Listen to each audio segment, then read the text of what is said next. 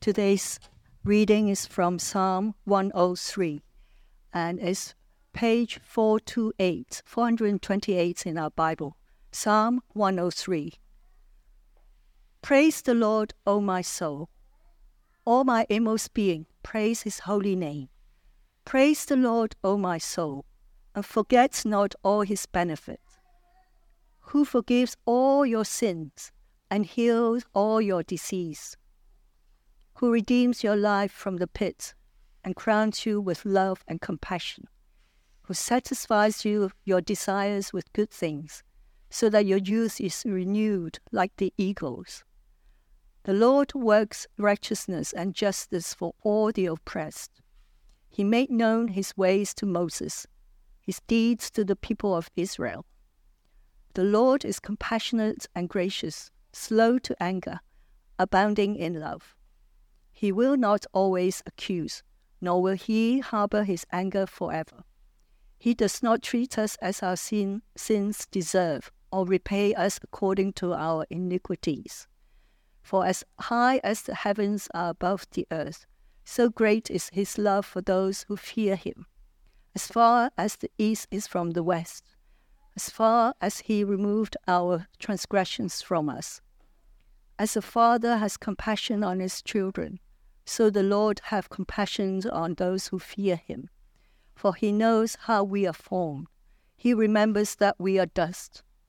As for man, his days are like grass. He flourishes like a flower of the field. The wind blows over it and is gone, and its place remembers it no more. But from everlasting to everlasting, the Lord's love is with those who fear him, and his righteousness is with their children's children, those who keep his covenant and remember to obey his precepts. The Lord has established his throne in heaven, and his kingdom rules over all. Praise the Lord, you his angels, you mighty ones who do his bidding, who obey his word. Praise the Lord, all his heavenly hosts, you his servants who do his will. Praise the Lord, all his works everywhere in his dominion. Praise the Lord, O my soul. Here's the word of the Lord. So on my short trip that I took a few weeks ago, I spent the day out with a family who had a boy a little older than my eldest son. And not having any children with me, I felt carefree. I felt easygoing and accommodating, and so I was more than happy to tag along with whatever this family wanted to do for the day. It's amazing how easy it is to go with the flow when you don't have to change nappies, you don't have to provide snacks and all those other things. I did miss my family terribly, as you understand, I'm sure. But anyway, I was walking along with them. I was enjoying all the sights, and the parents were parenting. And it's only at the end of the day that I realized there was a real difference in our experience of the day. I felt relaxed and happy. The parents were exhausted. The son, he had a lot of fun. But at several points throughout the day, he threw little tantrums because no matter how much fun he was already having, he wanted a little bit more. So we would have the lunch that he really wanted to eat, the kind of food that he wanted to eat for lunch, he got, but then he threw a fit when he couldn't have sweets. And his dad would play a game with him as we walked along, and he would enjoy it and laugh, and then when it was time to stop, he would storm off. I was able to tune it out, but his mom was frustrated. She was worn down by it, and at the end of the day, when we got back to the house, after all the fun, the boy stormed off to his room for one reason or another, and she said to me, "What am I doing wrong? Why is he so ungrateful? How do you instill gratitude in your children?" she asked me. And the reality is, if my kids were there, she wouldn't have asked me that, would she? Because she would have seen my kids are the same in many ways, many times. Micah, he'll have a snack in both hands full of a snack, and then he will demand and cry that we won't give him more, but he can't hold any more because he wants even more. He doesn't want to miss out. Children think the universe revolves around them. They're quick to voice their displeasure if they feel that they're missing out, that you're not giving them their due. But the reality is that ingratitude, it's not just a problem for kids, is it? It's a problem for adults as well. It's a problem for us many times. If we're honest, ingratitude comes very easily to us. Often in the back of our minds, even if we don't realize it, there's this voice saying, "You deserve better. They are not treating you the way you deserve to be treated. You're not getting what you're owed." And it twists us. It twists us into bitter, into angry people. And unless we deal with unthankfulness, it will slowly poison our lives. I have encountered few things as sad as someone in their 80s who has spent their whole life bitterly stewing in ingratitude. In fact, Romans 1, Paul explains that behind all the sin, behind all the corruption of our world, underneath the foolishness, the envy, the murder, the disobedience to parents, the gossip, and all the other evils that he lists, underneath all of that is the problem of unthankfulness. He says this in Romans 1:21, "For although they knew God, they neither glorified him as God nor gave thanks to him. But their thinking became futile, and their foolish hearts were darkened." What he's saying is, at the root of the tree of human corruption is a failure to honor God, a failure to give God thanks. In essence, ingratitude is a rejection of God, is what Paul says. It's a rejection of God as the giver of life, as the giver of every blessing, as whether it's an expected or an unexpected blessing, whether it's a pleasant or a painful blessing. It's a failure to thank him. Which brings us to Psalm 103. This is one of the greatest, one of the most wide-reaching psalms of thanksgiving in the whole of the Psalter. As David looks, everywhere he looks gives him reason to thank God. Do you see that? Sin and forgiveness is reason to thank God, says David. Sickness and health is reason to thank God. Oppression and righteousness. God's transcendence, his mercy, human mortality, death, and divine immortality are reasons to thank God. And the first thing that David says in this, the first thing that we need to learn from this psalm is to remember his benefits. Remember his benefits. Notice that this great psalm of thanksgiving, it doesn't start with a spontaneous outpouring of thanks.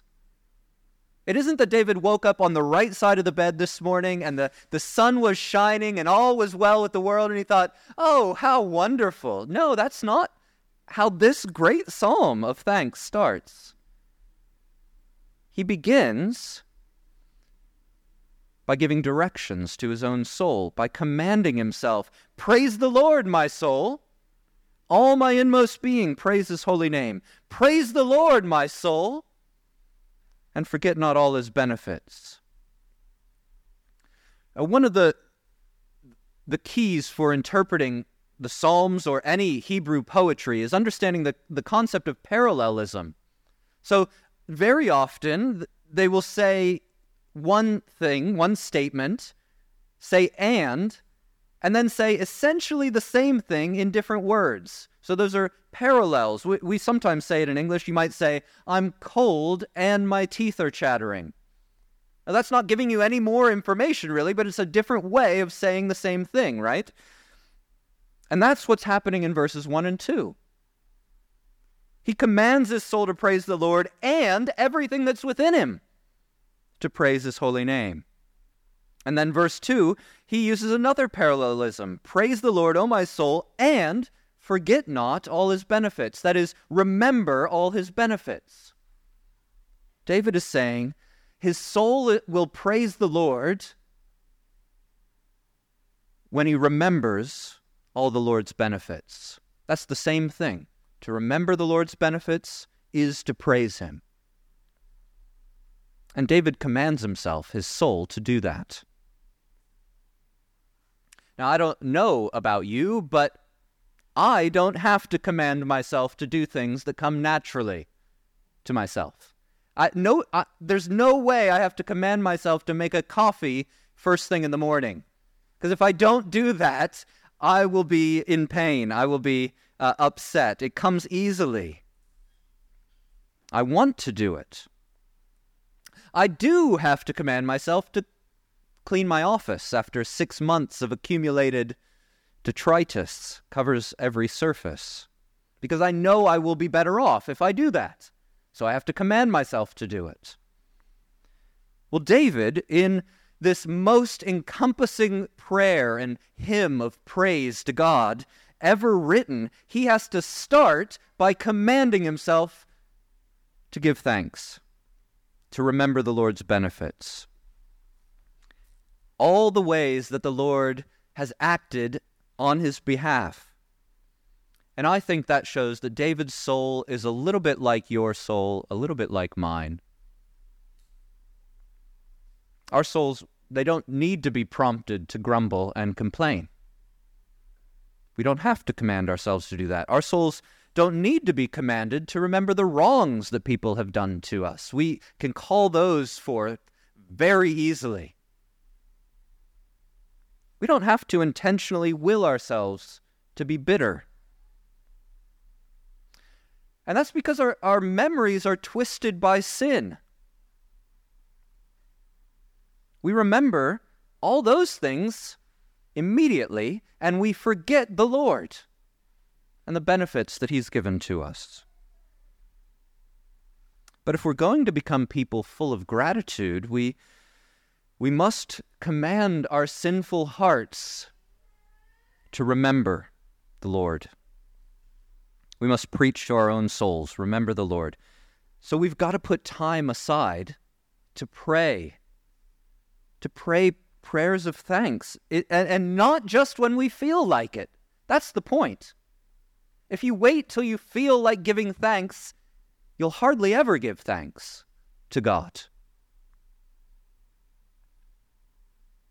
We need to do it every day, multiple times a day. Otherwise, your default will be to forget all his benefits. Are you and your family saying thank you regularly? And if not, how can you build that in? In my family, prayers of thanks happen at least 3 times a day, at every meal. We pause and we pray and say thank you, yes, for our food, but actually I tend to incorporate whatever else is going on in the day, whatever else, the people we've encountered, the things that we've done, I incorporate those and say thanks to God for those, for the life we're enjoying, for the blessings we've received, for the people we've interacted with. I think sometimes I get off track, and the way I know that is sometimes we ask Josiah to lead in prayers, and he says, Dear God, thank you for this new day, amen. And we think, well, but the food is here. Thank you for this new day, and thank you for this good day, amen. Well, okay, yes, that too, but also the food. I evidently go off track, but fundamentally that is a good prayer, isn't it? Thank you for this day, the life, the breath in my lungs. Don't wait to feel thankful before you pray. Pray so that you will be thankful. Intentionally, consciously preach the truth to yourself. Over time, that will make you a grateful person. If you're ungrateful, you will become grateful. It will shape you. It will change you. But actually, David doesn't just thank the Lord in general. He thanks him for his benefits. So what are his benefits that David thanks him for? Well, the NIV translation, the one that we have in front of us in the Pew Bibles, there is this dash at the end of verse 2. Because they've rightly seen that the whole rest of the psalm are the benefits. The benefits that God has given. Note that this is a list of benefits, not attributes. They're related, but they're distinct. So attributes are who God is. He's omnipotent. He's omniscient. He's all the things that you could say about who he is. And those are important, good things to remember. But this is actually about his benefits, the things he does, his actions. By remembering his actions, we will become grateful. Now, there are lots of benefits listed here, more than we can go into in depth, but let me highlight 4. First, he extends his mercy and forgives our sins. This seems to be one of the foremost things that David is grateful for in a lot of his psalms, but certainly here. He keeps returning to it. Verse 3, verse 10, verse 12. He can't quite get over how wonderful it is. He forgives all your sins and heals your diseases, verse 3. Verse 10, he does not treat us as our sins deserve or repay us according to our iniquities. In small ways and in large, when we sin, we are rebelling against God, rebelling against our Creator. We're rejecting his authority in our lives, in the world that he rules. And what we deserve, therefore, is to be cast out of God's presence, cast out of God's world. The wages of sin is death, says Paul. That's what we deserve, physical, spiritual death. But thanks be to God, we don't get what we deserve. You don't get what you deserve. We get far better. By his death on the cross, the Lord Jesus paid the penalty. He was cast out so that you could be brought in. The punishment that brought us peace was laid on him. By his wounds we're healed. If one of the primary causes of our unthankful hearts and our ingratitude is that we feel that we are owed more than we're getting, well, then certainly the best way to become thankful is to see you're getting far more than you deserve. And God treats us far better than we deserve when it comes to our sin. Verse 12 says, as far as the east is from the west, that's how far he's removed your transgressions from us. That is an infinitely great distance. Infinitely great. Think of that. When Jesus forgives your sins, he doesn't just put it in the archives, ready to pull it out and hold it up the next time you sin and say, what about this? I forgave you last time. That's the kind of forgiveness that we very often give other people, isn't it? Ready to pull out the old grievances. That's not the kind of forgiveness that God gives. As far as the east is from the west. When he forgives, he puts an infinite distance between us and our sins. He draws us near to him in his abundant love. Now, if God had simply forgiven our sins, that would be enough. If he had said, you're forgiven, just stay away from me. That would still be good, wouldn't it?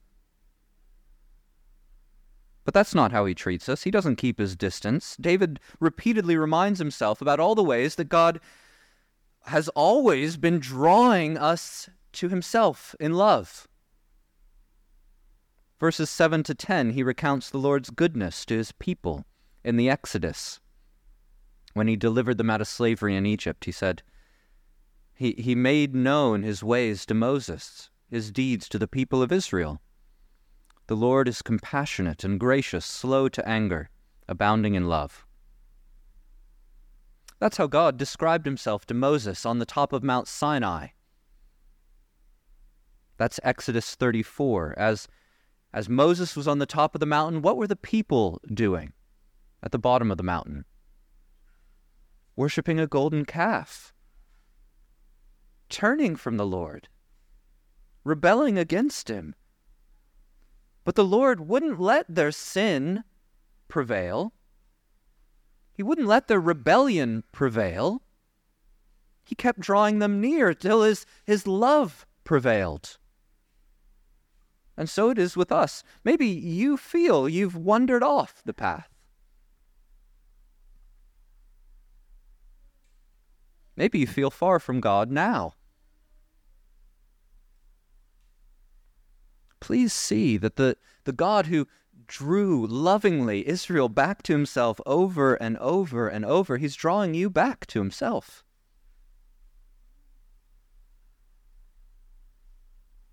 Verse 11 says, as high as the heavens are above the earth, so great is his love for those who fear him. That's an infinite height. His love prevails over the life of Christian men and women, like the sky prevails over the earth.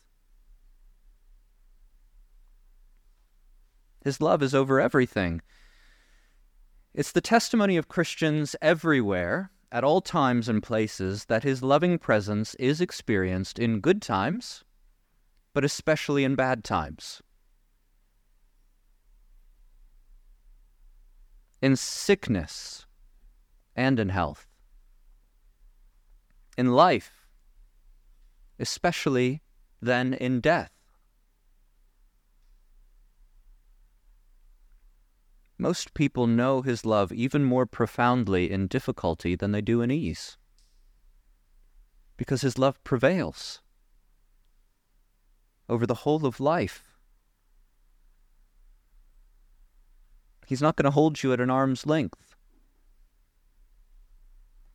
Like the father of the prodigal son, he runs out to meet us while we're still far off and welcomes us home. Thirdly, he encourages us with the compassionate understanding of a father. Many years ago, Catherine and I, long before we had any children, we went to dinner with some friends who had 2 young children of their own. And while our friends were making food in the kitchen, we were sort of playing with the kids, entertaining them. It was all novel for us. And at a certain point, the older boy, he brought this book over to Catherine, and he asked her to read it to him. And Catherine, she was busy with his younger sister. She was occupied, and so she said, "No, Jonty, you go ahead, you read it to yourself while I look after Annabelle." And Jonty said, I can't. And Catherine said, "Oh, don't be silly, Jonty, you can read it. Go ahead and read it." At which point our friend poked his head around the corner. He said, "Actually, he can't read it. He's only 4.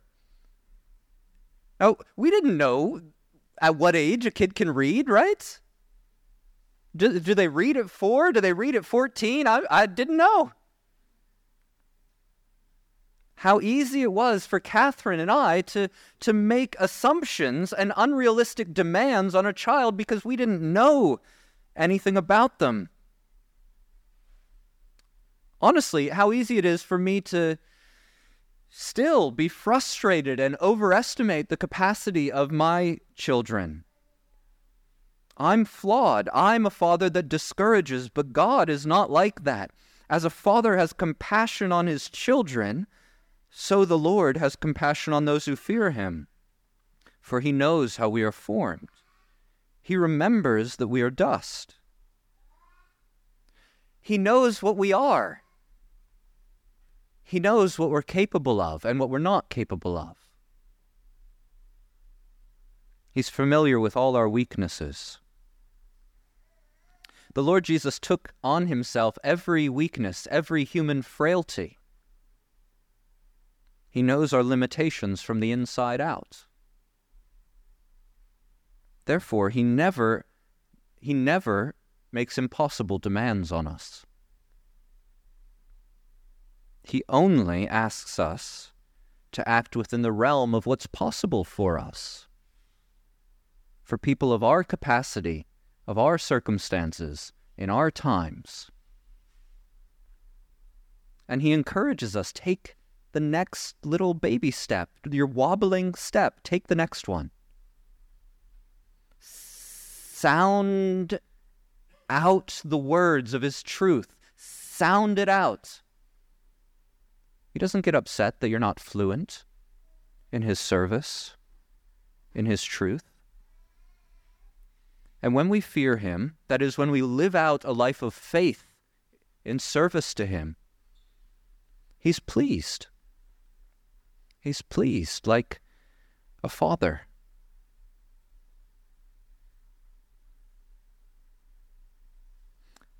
Lastly, he sets his everlasting love on us and opens the way to eternity. That's what we see in verses 15 to 18. We'll talk about this more next week when we think about Psalm 90, because this is repeated and very close in Psalm 90 to what we read here. But this week, notice that we, like everything else in our world, we are passing away. Like grass, like flowers, that is the span of a human life. And it's gone. And its place remembers it no more, says David. But in Christ we receive something eternal. Verse 17, from everlasting to everlasting, the Lord's love is with those who fear him. Our place remembers us no more. His love remembers us eternally. Christian brothers and sisters, your life is ever before the Lord. He's looking at you with love, and you will enjoy his love for eternity. Even if everything else, even when everything else withers and fades, God will not finally allow us to wither and fade. Though we die, yet shall we live. I listened to a popular podcast this week where a group of non-Christian guys were talking about a Christian friend of theirs. It's not about this at all, but it was just an offhand comment that they were making. And they were saying how humble he is, how he's the nicest guy. And one of them said, oh, he's a Christian too, so he's not even afraid of death. That's not fair. But that's the case. As Christians, the reality is the Lord's love is with you, and believing that will make you a different kind of person.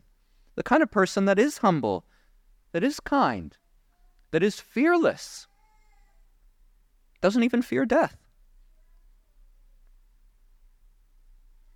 It'll make you thankful. And others will notice that. Maybe they'll talk about you on their podcast.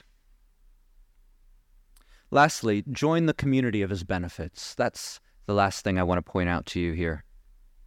Very briefly, did you notice that this very personal psalm of thanksgiving, it starts with the psalmist speaking to his own soul. It ends with the psalmist speaking to the whole of creation.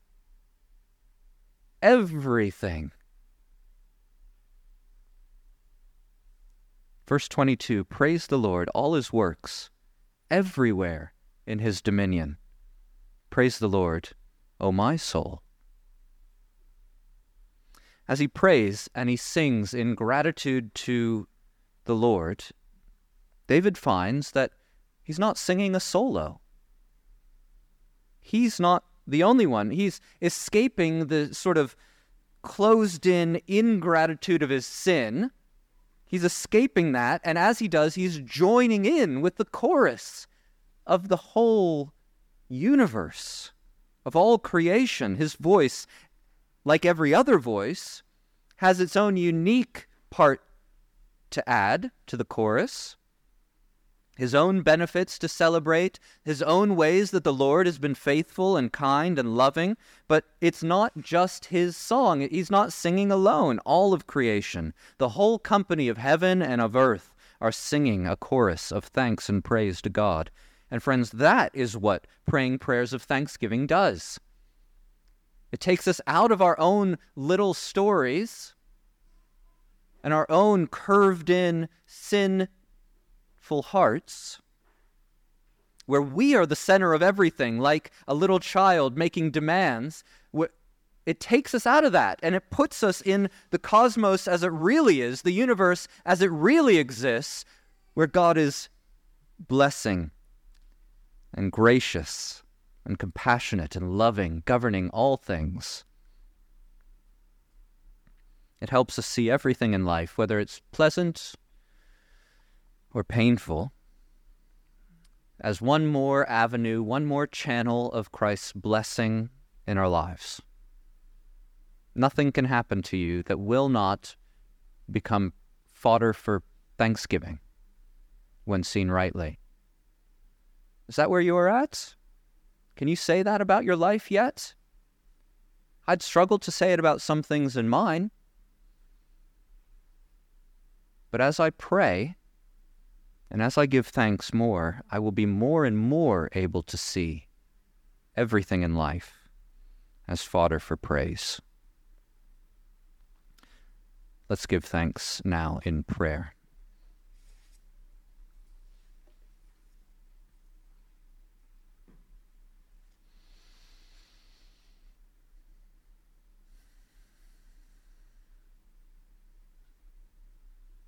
Praise the Lord, O my soul, and all that's within me. Praise his holy name. Praise the Lord, O my soul, and forget not all his benefits. Lord, help us to remember your benefits. Help us to preach to our own souls and speak what is fundamentally true, so that our souls, our emotions, our wills, our lives will be conformed to it, so that we will become grateful people, people overflowing with thankfulness for all that you've done in our lives and in our world, in our community. Lord, help us to put away bitterness, ingratitude, enmity. We ask for your help by your Spirit. In the name of Christ. Amen.